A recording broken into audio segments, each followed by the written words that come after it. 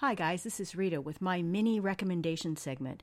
Well, I don't know if it's a recommendation, let's call it a review segment, because I'll be talking about books and movies and anything that I've just really loved, and also those that I've really hated. Because on one hand, I want you to run out and partake of these wonderful things that I'm discovering, but at the same time, I'm taking the bullet for you on the bad ones, and I'll warn you when you should just stay away.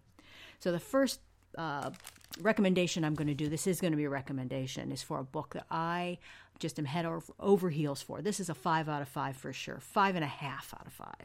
It's called The Killers of the Flower Moon, The Osage Murders and the Birth of the FBI by David Grann, Grann. I would say if you love nonfiction, run out and pick this up. This is a conspiracy, a real-life conspiracy that is unbelievable. I mean, if there weren't actual proof, you just go, oh, this couldn't really be. I'm going to read you the first couple quick paragraphs, so you can know what this is about, because I had never heard of this terrible situation. It says, in the 1920s, the richest people per capita in the world were the members of the Osage Indian Nation in Oklahoma. After oil was discovered beneath their land, they rode in chauffeured automobiles, built mansions, and sent their children to study in Europe. Then, one by one, the Osage began to be killed off. The family of the Osage woman Molly Burkhart became a prime target. Her relatives were shot and poisoned, and that was just the beginning, as more and more members of the tribe began to die under suspicious circumstances. So essentially, it's really a complex scenario, and I'm not going to go into it, but there was terrible investigations being done, cover-ups, bribery, murder to cover up, as well as the murder to get the money. Unbelievable. This woman, Molly Burkhart, was this poor woman. She had one sister and brother-in-law who were actually blown up in their house. It was absolutely destroyed. Another sister was shot in the head.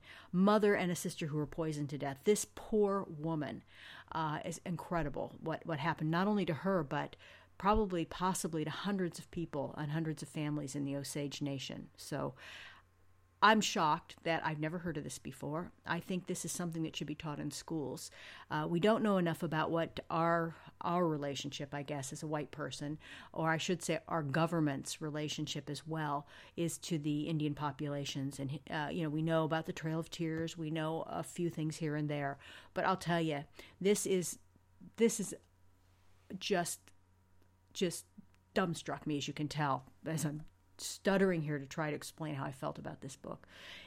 But at the same time, it's oddly entertaining. It moves right along. It's very interesting. The writer knows exactly how to structure the book. He knows how to get you connected to the people and then start giving you the intricate details of the machinations and the conspiracy. So you've got something to hang on to emotionally. You really feel for these people, and you also feel for the people who are trying to help them and do the right thing. And so don't think this is like completely depressing, even though it is shocking and horrifying as well. Highly recommend it. It's full of pictures. He gives you pictures of, if they exist, of the people involved, of the people who are killed, of the suspects. You ultimately do find out who some of the central conspirators are, even though there were probably others that never were caught. So it's satisfying in that way, and that you know there was at least some justice, even if it was a small part done. And that made me come away wanting to recommend this book, wanting people to know about this piece of history. It's just something you'll never, ever forget. So pick it up. I know in Seattle Public Library there are about 350 holds on it, but it's worth the wait. Okay, I'll talk to you again soon. Thanks, guys.